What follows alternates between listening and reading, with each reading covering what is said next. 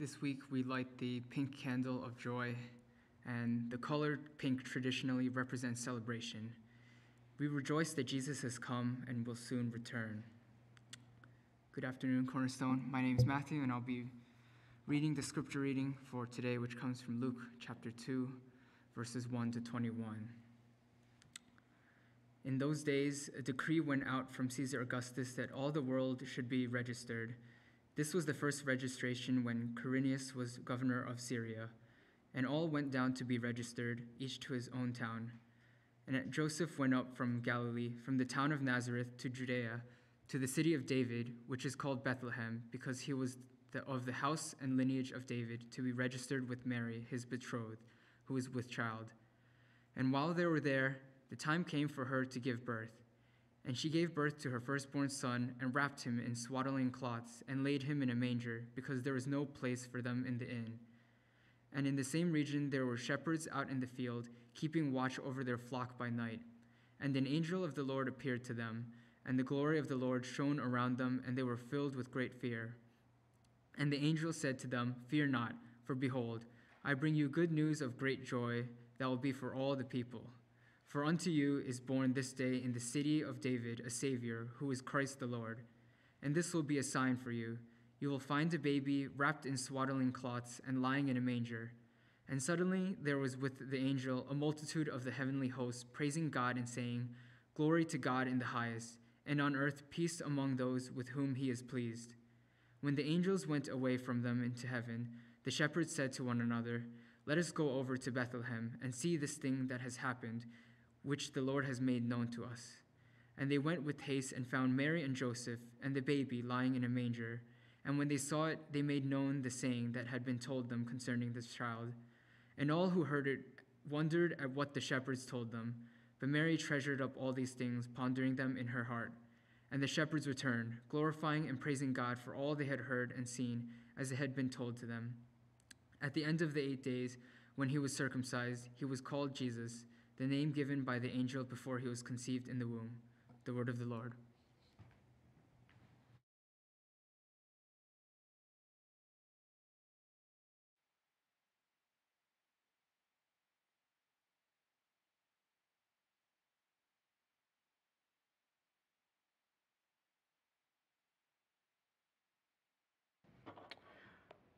Amen.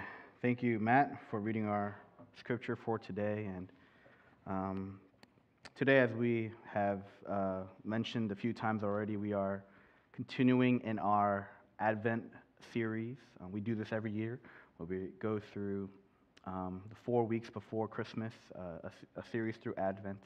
And usually we go through different themes of hope, peace, love, and joy, which is our subject for today. So, joy is a beautiful thing. If you watched the video earlier, we can see the beauty of joy, of the joy that we have in God. And that's basically what we're going to be doing here this morning. And actually, the passage that we read it last year, actually, for the sermon I gave on peace. But I thought it'd be great to see the joy aspect of this passage for us, to see how the coming of Christ has brought joy into our world. So to start, I wanted to make sure we're all on the same page regarding the word joy. In recent Christian understandings, a lot of Christians kind of talk this way. There have been different ways to describe joy. And it has been mostly contrasted with happiness. So some Christians like to say there's a difference between joy and happiness.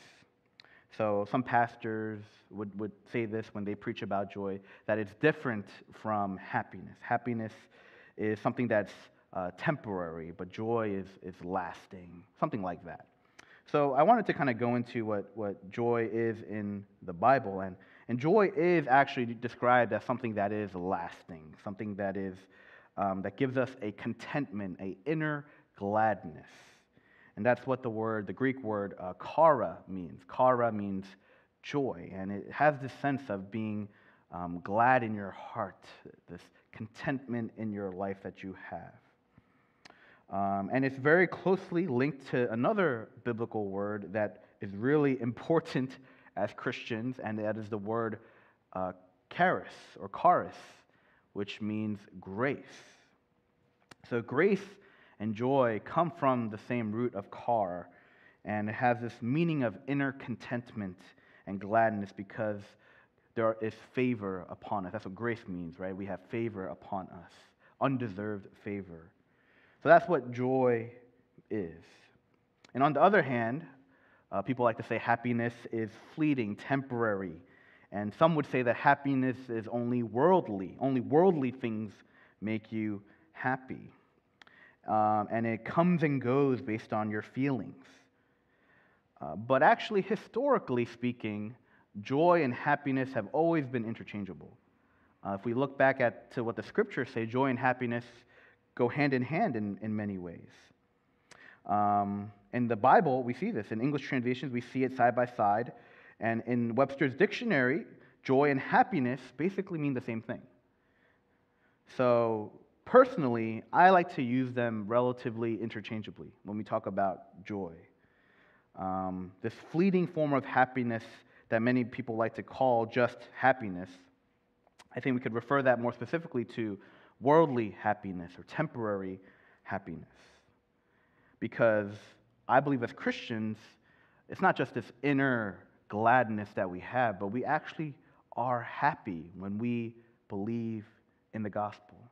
We are happy. Our feelings of happiness come through when we truly believe in the gospel. Because I don't want it to be like, oh, we believe and it's hard and we're not happy all the time and we're sad all the time, but I have this inner gladness, so no matter what, it's okay. No, it's not just that. We have true happiness when we believe in Christ. There is that joy that we receive when we come to believe and know the gospel. That is a feeling that we should treasure as followers of Christ. It would be a disservice to say otherwise, that Christians are not happy, but they're joyful. No, we are happy, joyful, all of the above. All right? That's why I want to use them interchangeably and have them mean the same thing, essentially. And yeah, the happiness that we experience in fellowship, in hearing the good news, in celebrating one another's accomplishments and success, when we enjoy someone else's company, that type of happiness is even better for us as Christians because of what we believe, because of this inner gladness, this joy, this chara that we have. So let us dive into the text, and before that, let me just pray for us and ask the Lord to bless us as we go into His Word. Heavenly Father, we thank you for giving us this joy in Christ as we see in this passage, O Lord. So as we go into Luke 2 and see this, O Lord, help us to see where we are, whether we have this joy that comes in Christ in our lives. Let us examine our hearts and lives, especially in this very difficult season that we've all been through, Lord. Or where are we? Where are we before you? Help us, O Lord, here today. And may we experience this joy through your word, through your Spirit working in us. In Jesus' name we pray. Amen. So according to it's a resource called New Leaf, it's a resource for people who are in need of psychological help, so people who might need therapy or counseling. They write articles, and they wrote an article that discusses that because the holidays, the holiday season, it is very closely associated with family, right? Especially here in America, holidays means family, right? In other countries, it might mean like couples or dating. Like in Korea, like Christmas is all about like romance for some reason. But in our culture here in America, most of us grew up here or have lived here over a very long time, it's about family. But because it's so closely linked with family, there's a lot of pros and cons to that. And the writer of this article says, if there is estrangement, unresolved conflict, or even a family that cannot gather because of distance, it can be a difficult time. It can be especially painful if it's the first holiday since the loss of a loved one or a divorce. It's difficult to feel joy because the loss is fresh and the person's absence becomes more real. So the holidays and Christmas can be kind of depressing for a lot of people, especially if you're away from family, especially if you have broken family, especially if there's been conflict in your family, you can't get together with them. For a lot of people, it is a lonely, lonely season. And it can be really, really sad. And it's because what we're celebrating through Advent are the things that people want during the season. They want hope. They want peace. They want love. They want joy. And when people hear these things, it immediately puts them in despair because they feel like they don't have that. They feel like there is not much hope or joy. And they feel they do not have any love or peace in their hearts. Their relationships are not in a good place. Their work is stressful and tiring. And life is lonely. Some of you listening may feel this way, and we at Cornerstone want to say that, of course, we are here for you. We are here to care and love you, and most importantly, we want to point you to Christ, who can offer you everything that you need. And the reality is that we all need this joy. Even if we're not like depressed or sad during the holidays, we all need this joy. Even if it seems like everything in our life is good, even if it seems like everything is all together, even if it seems our marriages are in a healthy place and our relationships with our children or our parents are good and our work seems to be productive and not too stressful and it provides financial security for us. Even when all of those things are working and working well or in a good place, I'm sure all of us have felt emptiness, loneliness, where it just seems pointless or meaningless. And we have all the things that we may have desired in this world, in our lives, but all of us have come to a point where we have realized it is not enough. It is not enough. In the video, it talks about the satisfactions that we seek in the world, but we cannot find satisfaction in the world. It doesn't give us the happiness and joy that we truly desire. And the reason is because joy, true joy, only comes from God, only comes from the Lord. So that's our first point today, that our great joy comes from the Lord. And I use this word great joy, that's the word used in verse 10 of our verse for today. And more specifically, remember, this is the birth of Christ. So our joy comes from the coming of Christ. God sending Jesus, his son, who came down as a baby, so a man, and also as the Son of God, the divine one who was sent by God. And it is only in him where we can experience true joy. So, like I said, verses 10 and 11, those will be the verses that we focus on the most today. And let me just read it for us again. It says this, "And the angel said to them, 'Fear not, for behold, I bring you good news of great joy that will be for all the people. For unto you is born this day in the city of David a Savior, who is Christ the Lord.'" The angel appears before a group of shepherds, and we have to remember that God is there in that midst. When an angel shows up, God himself is there. All right, it says in verse 9, the verse right before, "And an angel of the Lord appeared to them, and the glory of the Lord shone around them, and they were filled with great fear." The glory of the Lord was present when the angel appeared before the shepherds. God was present in that moment, and it caused this great trembling. And the angels tell them, "No, you don't have to be afraid. Do not fear."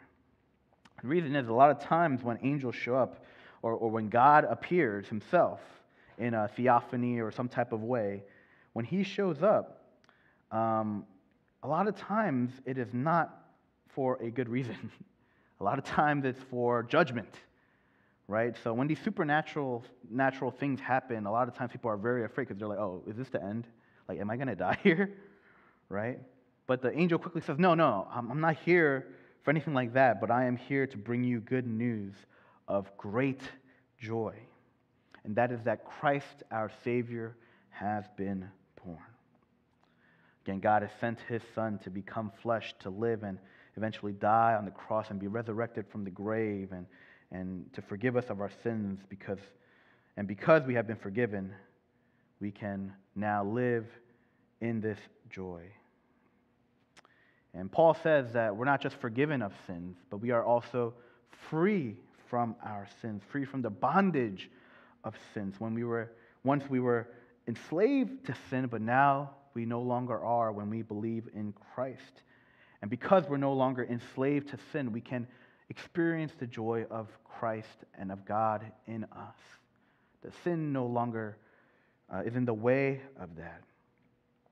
Initially, sin did prevent us from experiencing this joy. And that's why, for a lot of us, the holidays, this season is depressing. That's why even if we have all these worldly things that seems to be enough to satisfy us, it never is quite enough. We are still unhappy. We are joyless. We are longing, aching for something more in our lives. But now, because Christ has come, we get to experience this inner gladness in him. That no matter what happens in our lives, we are truly grateful. Joy and gratitude are very closely linked as well. And I just wanted to look at a little bit more Greek. Hopefully it's not too much for us. So the next word I wanted to look at was Eucharist. So Eucharist actually is another word for the Lord's Supper. So if you go to some churches, they might call it the Eucharist when you have the Lord's Supper, or communion, as we call it in our church. And it comes from the Greek word Eucharistia, which means thanksgiving or gratitude. And I broke down kind of the characteristics of that word. So which originally means well or being good, and charizestai, which means to show favor or grace. So essentially it means to show grace of being well, to show favor of being well. Basically to display grace for your well-being, right? Which means to be thankful, to be grateful. So the Eucharist is the Thanksgiving meal we partake in at the Lord's Supper. So all that is to say is that when we have joy, we are grateful. We are filled with thanksgiving. So joy is always marked by this gratefulness in our hearts. And that's a huge part of what joy is, that we have this gladness, this thankfulness, this contentment with who we are in Christ Jesus, that we're forgiven of sins, now freed to live according to how we're supposed to live, according to the ways that he has set before us, because we have been freed from our sins and we believe that we have been forgiven of our sins. We now belong to him. And that is what God has done for us in Jesus. Now, it's hard to see these things for us here who live in the U.S. because we are privileged to be able to practice our faith without any fear of death, really. Now, that doesn't mean we're not persecuted. We're persecuted all the time for what we believe. People mock us and they'll make fun of us, or they'll think we're kind of dumb or foolish for believing what we believe. And the scriptures talk about that. It says that people are going to consider us foolish for believing what we believe. So we're persecuted, but we're not in fear of death. We're not fearful that our lives will end because of what we believe. But in other parts of the world, that is the case. Even right now, where being a Christian is very dangerous. And we see that all over the news. Many of our families live in those countries, right? We really see that in those countries, when they come to know Jesus, you see how much joy they truly have in believing in him. There's one missionary who serves among unreached people in a very closed-off country where being a Christian is dangerous. And he shared how so many believers there actually had to separate themselves from the rest of their family because their family may not believe, but they do. But in order to keep his family safe, they had to literally leave and cut off any connection with them and just live with another group of believers among themselves. Because if authorities find out that you have this connection with your family, they may attack your family. And it may be unsafe for their family. So a lot of these people make the hard choice to no longer see their families for the sake of following Christ. But they don't do this begrudgingly. They don't do this like, oh my goodness, like being a Christian is so terrible. Like I have to leave my family all the time, and well, what am I doing? No, that's not why they do this. They do this because they're filled with the joy of Christ. And whenever and they have missionaries come or pastors come there and teach and give seminars and do classes with them. And whenever these trainings happen, they're just so grateful for people to minister to them, to preach the gospel, to teach theology to these people, because they're craving it. They long for it because they don't have any access anywhere else. So they're so grateful, filled with joy to be a follower of Christ. And that is an example that we can see of how joy works in us. This type of contentment, we could never muster this up on our own. We could never try to find joy like this on our own. That is impossible. Just objectively speaking, if we were in their situation and we didn't have the joy of Christ in us, we would all be miserable. We would be so miserable. So this cannot be done on our own. It only comes from God. That is why our great joy only comes from the Lord. It only comes from His Spirit working in us. And all of us try. We all try to find joy in the pleasures of the world, in entertainment, just trying to fill up our time with things that will give us a little bit of happiness. We try this, but nothing ever satisfies. Our great joy only comes from the Lord. Now, because our joy comes from the Lord, that also means that it is unbreakable. This joy is unbreakable. When it is given to us by the Holy Spirit, it is a joy that can never break. It can never be broken. It can never be separated from us. The Scriptures remind us repeatedly that when we receive salvation by faith in Christ, the good news of what He has done for us, then we are sealed by the Holy Spirit.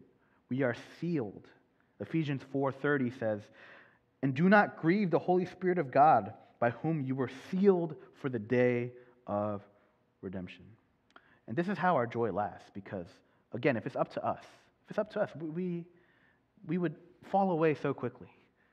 This would be like, you know what, it's not worth it. I'm not going to follow Jesus anymore. That's what all of us would do if it was up to us. But because the Spirit is in us, because we're sealed by it, this is unbreakable, we can continue on to have this joy no matter what happens in our lives. This is what is given to us by our Lord. We can have something that lasts, that doesn't just go away on a whim or based on our feelings. We are sealed by His Spirit.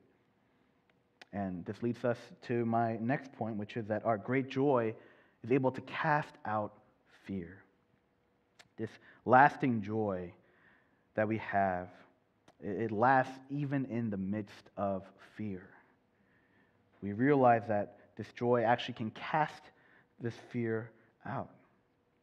As we saw with the shepherds, when God shows up, it brings awe and a sense of fear, because God is viewed as the judge. But now, because of Christ, that doesn't have to be the case. We don't have to be judged for our sins any longer. Now, God still judges. He still judges to this day. Don't get me wrong. He takes judgment. He doles out judgment. But Christ, He takes that judgment upon Himself, and He takes our place. And so, the greatest fear that we could ever have is that we are separated from God. If we don't believe in Christ, then we are separated from Him, and that judgment then falls upon us. But now, when we believe in Him, that is no longer there. We do not have to fear hell, fear separation from God, because as long as we trust in Him, we know that Christ has taken that upon Himself. Now, if we don't trust in him, we do have something to be judged for, and we will have something to fear. John 3:18 says, "Whoever believes in him is not condemned, but whoever does not believe is condemned already, because he has not believed in the name of the only Son of God." Remember, we have been condemned since we were born. We were born sinners. So we have always been condemned, but now it is in Christ that we are no longer condemned. We are doomed for condemnation if we do not believe. But if we do believe, we have nothing to fear. We have been given this great news, the best news that we could ever have. Now, the reality is, though, we still have fears. Right? We have fears and we have anxieties. Right? We may not fear eternal condemnation and death any longer, but we still have everyday fears. And for me personally, my greatest fears and anxieties growing up were all surrounded with school. School was the main source of anxiety and fear, probably for most of us, right? Unless, a lot of us may have had other brokenness in our families and things like that, so that might have caused a lot more anxiety and fear in your life. But for me, school always gave me the most anxiety. And anxiety around, and it's just not like schoolwork specifically. It's everything about school, like going to school, having to stay awake in school, being around school mates and peers, right? Homework and tests. I just never was a fan of school. It's probably the thing I dreaded the most every day. Like every day I wake up, oh my gosh, I have to go to school. And tests were the worst. Like test days, the midterms, final exams, the worst. Those were the most anxiety-filled days of my life. And I just took ordination exams for my ordination, and it just reminded me of my anxiety-filled days of school. And I was like, oh my goodness, like this is what it feels like to be in school again. And I'm sure a lot of you feel this way about not just school. I'm sure work has those days, those anxiety-filled days at work, these big meetings, these big deadlines, whatever the case is, right? So how does the truth of Christ cast out these fears and anxieties that we have?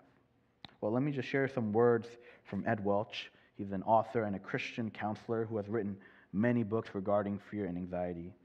And he basically says in this quote I'm about to read that it is about humbling ourselves before God. And that is ultimately what can cast out fear and bring us to joy. So it's a little bit long, so just bear with me as we read and follow along as well. All right, so he says this: I had an anxiety assault recently. I was facing perhaps the worst fear I could imagine, and there was nothing I could do about it. What a mercy that I was confronted with the call to be humbled before the Lord. It resulted in a simple prayer. Lord, you are God and King. I am your servant. I know you owe me nothing. For some reason, you have given me everything in Jesus. I trust you, and please give me grace to trust you. A few minutes later, my prayer moved even closer to Scripture. Father, forgive me for always wanting things my way. By your mighty hand you have created all things, and by your mighty hand you have rescued your people. I want to live under your mighty hand. Please have mercy. It sounds very simple, and it is, but it changes everything. This is the secret to dealing with fears and anxiety. The words of God and the comfort of the Spirit become much more obvious when we are repentant and humble before Him. No deals. If you spare me from this suffering, then I will. Just simply trust. We trust Him because He is God, not because He is going to immediately remove our anxieties or our fear-provoking situation. This passage has been a secret because we have typically entered it at verse 7. He's referring to 1 Peter 5, 6-7. Cast all fears cast all your anxieties on Him because He cares for you. But to understand its meaning, you need to start with the preceding verse. Humble yourselves. When we no longer trust in ourselves, when we no longer try to seek to muster up our own strength to have joy, when we simply admit that we need Jesus, and ask for his Spirit to comfort us and help us to trust him and repent of our sins because we have been forgiven and renewed because of Jesus Christ, that is what casts out fear. That's what gives us joy. Are we lacking joy and filled with fear? We come before God in humility. We worship, we fast, we pray, we repent, and our great joy casts out fear. So, brothers and sisters, this is what happens when we come before the Lord. His great joy casts out fear. We are to humble ourselves before him, right? We don't have to muster up the strength on our own. We can come before him because he has given us this joy in Christ. And when we truly humble ourselves, come before him and say, I need you, Jesus. I need you in my life, in my heart. That is enough. So lastly, my final point from our text is that our great joy declares the glory of God.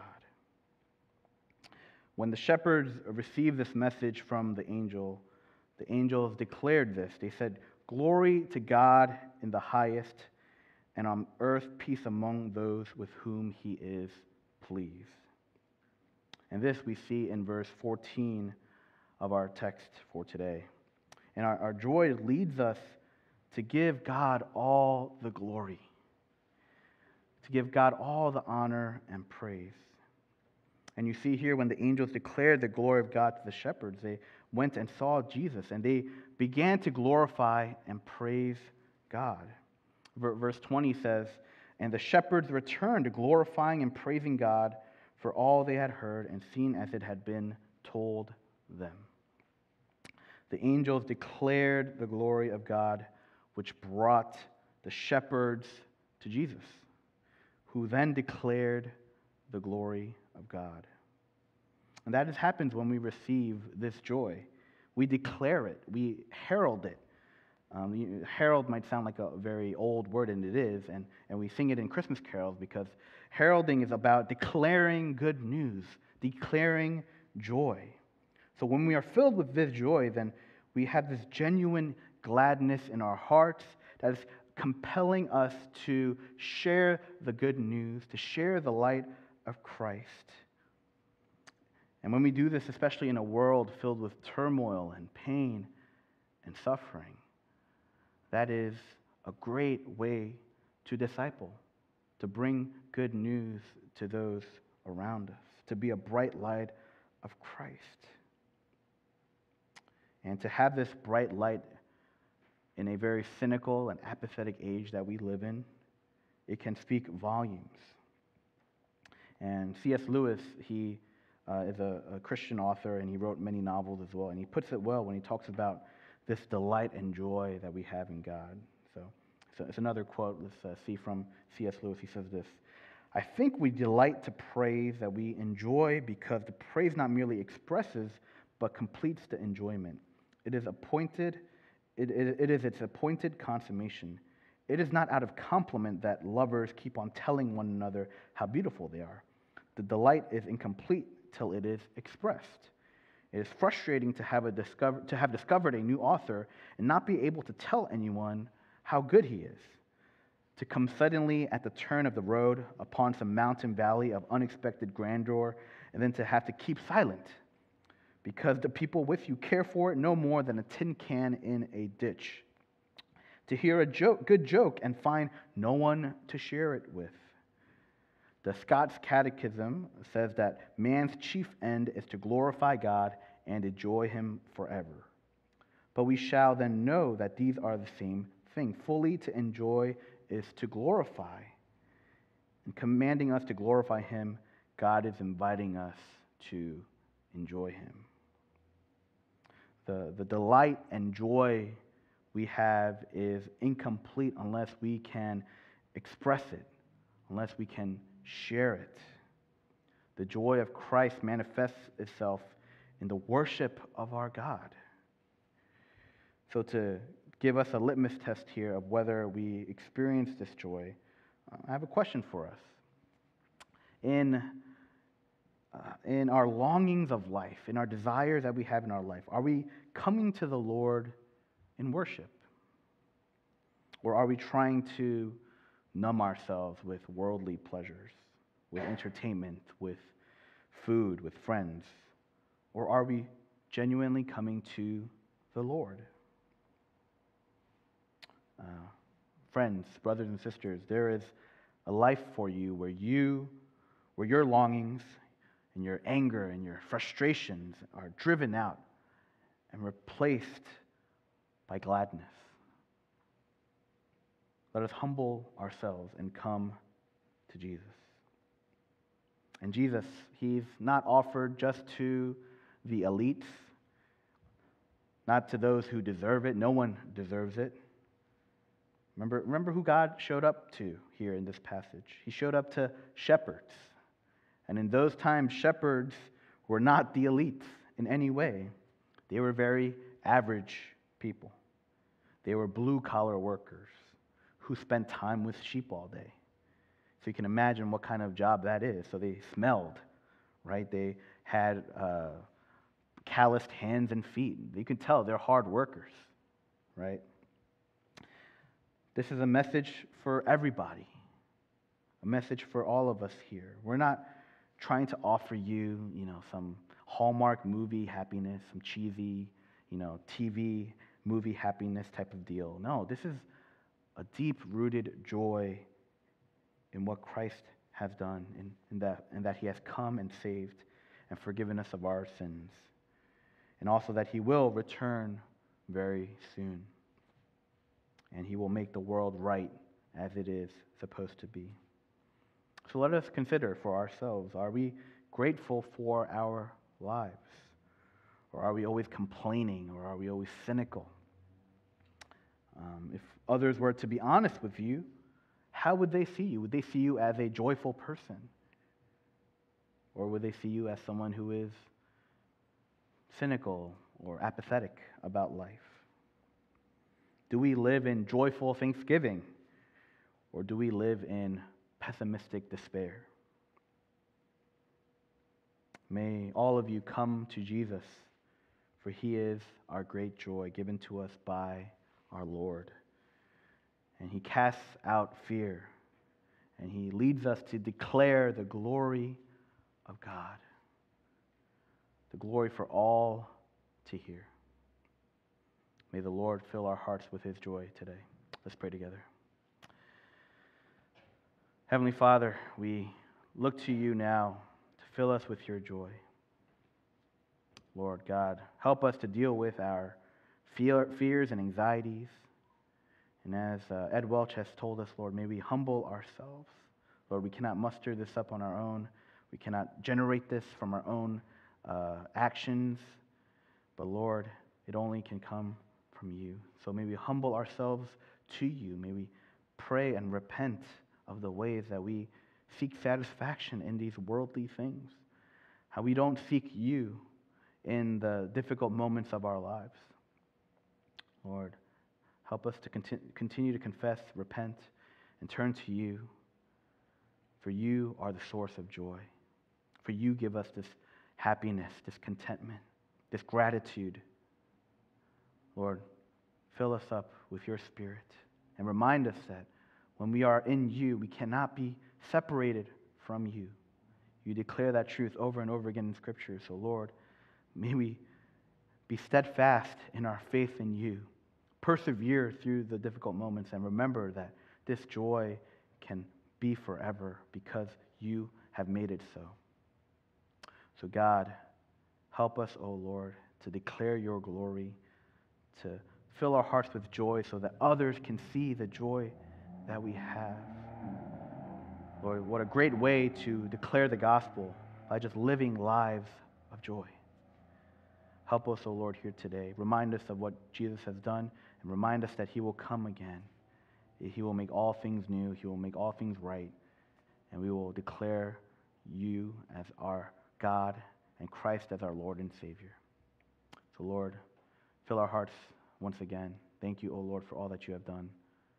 In Jesus' name we pray. Amen. Let's